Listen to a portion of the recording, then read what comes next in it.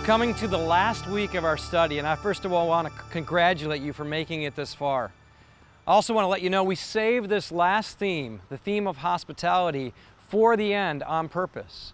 Because hospitality means making space to love the stranger. You see, this entire study has been about making space in your life for what matters most, and we know ultimately what matters most is people. They matter to God. And they should matter to us. And so we want to talk about how do we make space for people, and specifically, how do we make space for the stranger? That's really what the word hospitality means, love for the stranger. The Apostle Paul, when he was speaking to Timothy in 1 Timothy 3 to give him instructions about what elders should be like, the leaders of the church should be like, he said they must be hospitable. And then Peter, in 1 Peter 5, says to the elders, they're supposed to set an example to the flock. When we put those two together, what we hear is God is calling leaders to be hospitable, loving the stranger, making space for the stranger to be a part of their life, so that not only that they might set an example for the church, but that the church might also be a place for the stranger.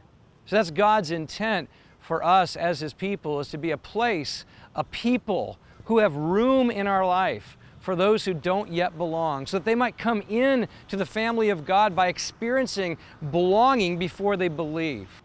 That's what God intends us to be, a people who are a place for people who are strangers, people who are outside of the faith, to belong before they believe, to find out what it's like to know the love of God in community. So how do we do that? Well, first of all, we need to make margin in our life. Leviticus 19, verse 9 and 10 says, "When you reap the harvest of your land, you shall not reap your field right up to its edge, neither shall you gather the gleanings after your harvest. You shall not strip your vineyard bare, neither shall you gather the fallen grapes of your vineyard. You shall leave them for the poor and for the sojourner. I am the Lord your God." What God is instructing Israel to do is to make space in their life, make space in their vineyard, make space in their budgets, make margin for the outsider, for the stranger, to have their needs met. What that means for us is we need to learn how to make space in our schedules so we have room to invite someone into our life. We need to make space in our budget so that we have finances to be able to care for people. We need to make space in our homes so there's room for people to join us at the dinner table and even provide a room if needed. In other words, we have got to heed the word that God gave Israel, which is stop living a life to the edge of the margin so you've got no room for anybody to join you. Rather, leave margin for people to enter into life with you and come to understand what God's love is like as they join you in community together. So we need to make margin in our life and space. But second, we need to love others like ourselves. God goes on to command Israel in Leviticus 19, 33 through 34, saying, "When a stranger sojourns with you in your land, you shall do him no wrong. You shall treat the stranger who sojourns with you as the native among you, and you shall love him as yourself, for you were strangers in the land of Egypt. I am the Lord your God." What is God commanding Israel to do? He's saying, I want you to love them like you would love yourself. I want you to love them like you would love your own family, like they belong. Treat them as if they were already a part of you, even if they presently aren't. Now, it's interesting, God tells them to do this because He did it to them. See, not only are we to make space and margin and love others like ourselves, like we would our own family, but we're to love them like God loved us. He goes on in Deuteronomy chapter 10, verse 18 and 19 to say, "He," speaking of God, "executes justice for the fatherless and the widow and loves the sojourner, giving him food and clothing. Love the sojourner, therefore, for you were sojourners in the land of Egypt." What is God saying to Israel? He's saying, I loved you when you were strangers, when you had no home. I loved you and created a home for you in the middle of the desert.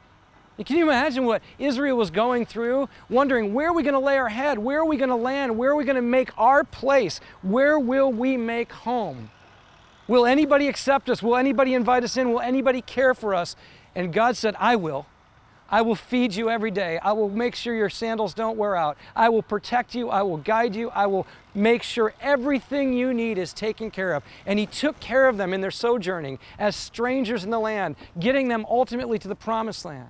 And God is saying to Israel, what I did to you, now I want you to do to others. And this is how God works. Whatever he does to us, he wants it to flow through us so that we do unto others as he has done to us. Whatever God does to you, he wants to do through you. And in this case, he's saying, you were the stranger and I treated you like you belonged. You were wandering and I brought you in. You were wondering how you would take care of yourself and I provided for you. That's why God, throughout the Word of God, commands his people to be loving and welcoming and open to the sojourner because he was for us.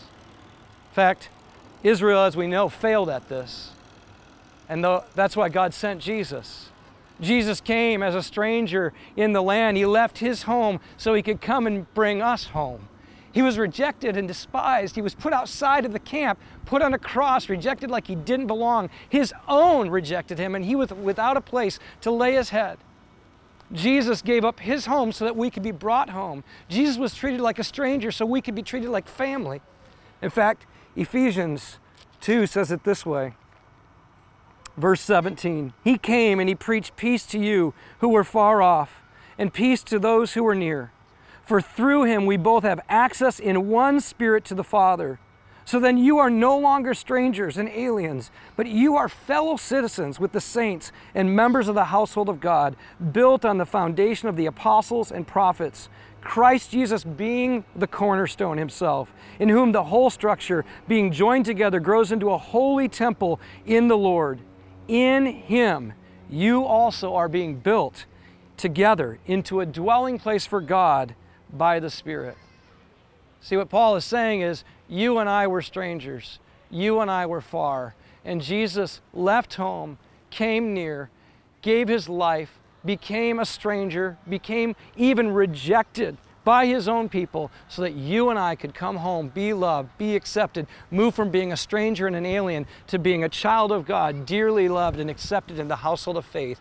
And because that has happened to us, if it has, it means we are now the dwelling place of God. In a sense, God has made his home in us so that we might make a home for others, that we might invite people into a relationship with God by first of all inviting them into a relationship with us.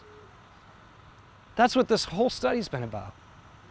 Helping you to think through how do you reimagine the use of your finances? How do you look at work differently? How do you learn how to sit with God and wait on him and let him guide you and teach you how to make space in your life for him and for others? It's why friendship is so important and why we need to have people speak into our hearts to teach us how to live this way and to confront us when we're not.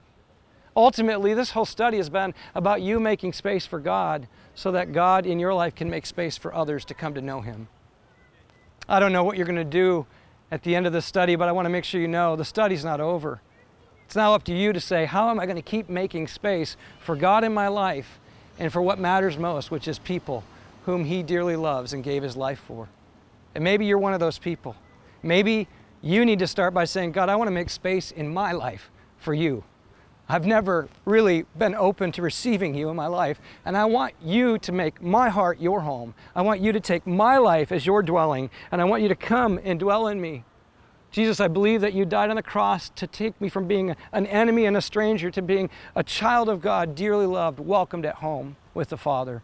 I receive what you've done for me at the cross, and I believe that you rose again from the dead on the third day so you could send your Spirit to dwell in my heart, and I want you to come make your dwelling place in me.